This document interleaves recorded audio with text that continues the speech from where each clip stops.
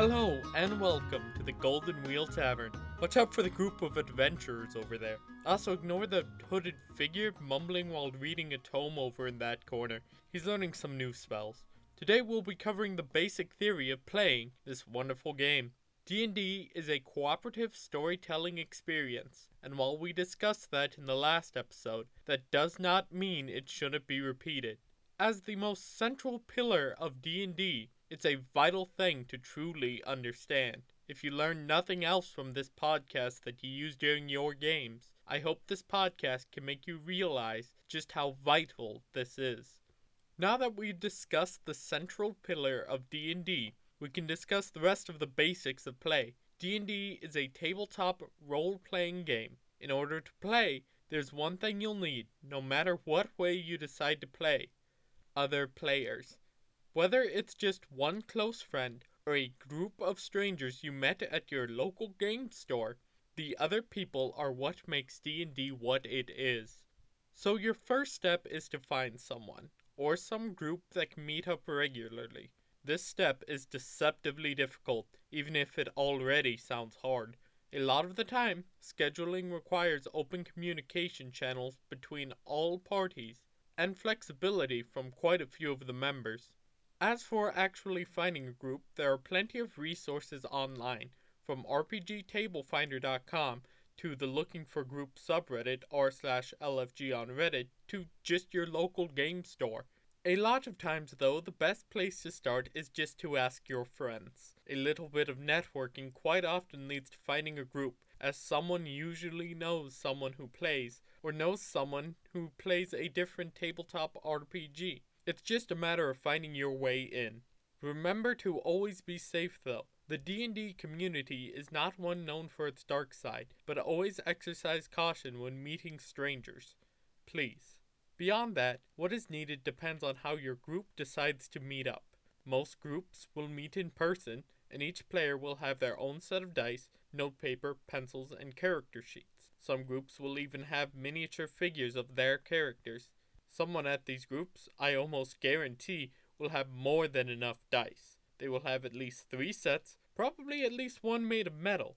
On the other end, there are some very small groups that share a single or maybe just a few sets of dice. There are also groups that use online resources like Roll20, an online tabletop role-playing game resource, not even meeting in person, using communication software and certain programs to simulate rolling dice. Whatever way your group decides to gather together, they can explain to you what items you will need to play. I recommend at least one set of dice, a notebook, a pencil, and a good attitude. When it comes to playing, there are 2 roles to be filled by players: that of the player characters, known as the PCs, and that of the Dungeon Master, known as the DM. The PCs are characters in the story, which is typically referred to as the campaign. These characters are controlled by the players around the table according to the rules set forth in the book, by the DM, and by the group as a whole. They are, most of the time, what the story being told will be focused on. The PCs go about the world, affecting change in it through their actions. If you are new to D&D, this is most likely the role you'll be playing. You will take on a character and use their abilities, personalities, ideals, bonds, flaws, and background to interact with the story alongside all the other player characters. The DM is the narrator of the story. Oftentimes, this is confused with saying they are the god or leader of the group. This is untrue. A DM simply tells parts of the story that the PCs do not control, such as settings, loot, monsters, and non-player characters, NPCs. The DM also typically adjudicates the rules, making decisions on whether an action succeeds or fails based on what the PC has said they are doing and what the random number generation of the dice has produced. A DM will typically be fairly knowledgeable when it comes to the rules of D&D and use that knowledge to create unique challenges, situations, and interactions for the PCs to take part in. I personally do not recommend taking up the mantle of DM until you have some D&D experience under your belt, but if you're a quick learner and passionate enough, you can do anything, I suppose. As for the story the DM tells, the amount of work the DM puts into it can vary from a pre-written campaign made by Wizards of the Coast to third-party campaigns and campaign worlds, and even entire campaign worlds designed by the DM themselves. Some DMs will take a pre-written campaign and alter it into something new. The DM tells the story, and the PCs all take their roles in it. Whether you are a DM or a PC, this is the game. When it comes to D&D, there's an oft-portrayed idea that the DM is a god, a ruler, and that all the PCs and the players must listen and obey the DM. This is untrue. The DM has no powers that the PCs don't allow. The PCs aren't just pawns to be kicked around by the DM, but the PCs also aren't forces for chaos running about the world tearing apart the story.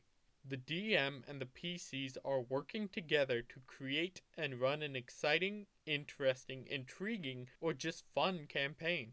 If a D&D group disbands or loses their DM for reasons other than scheduling conflicts, it's usually due to a misunderstanding regarding this. Either the PCs have no respect for the story, or the DM has no respect for the PC's wishes. In order to run the campaign, to tell the story, to play the game, the players give some control of the campaign to the DM, and the DM uses the control they have to shape a campaign the PCs can interact with and play in a fun and exciting way.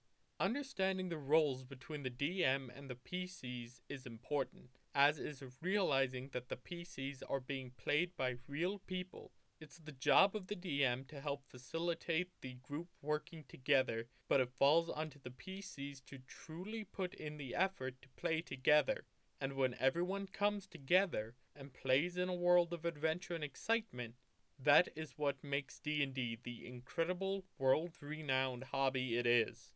Now, I've got the remnants of a scroll mishap to clean up, so it's time to close down the tavern for the night. Next time, we'll start our dive into PCs. I'd like to thank you for listening, and I ask you to rate us highly on whatever channel you're using to listen. If you want to follow this on Twitter, check out @TheTavernKeep and tweet about us using #TavernKeep. If you want to support this project, other than sharing it on social media, you can check out the Patreon at patreon.com/TheTavernKeepsGuide. I'm Ryan, and this has been The Tavern Keeps Guide. Thank you, and be sure to tip the barmaids.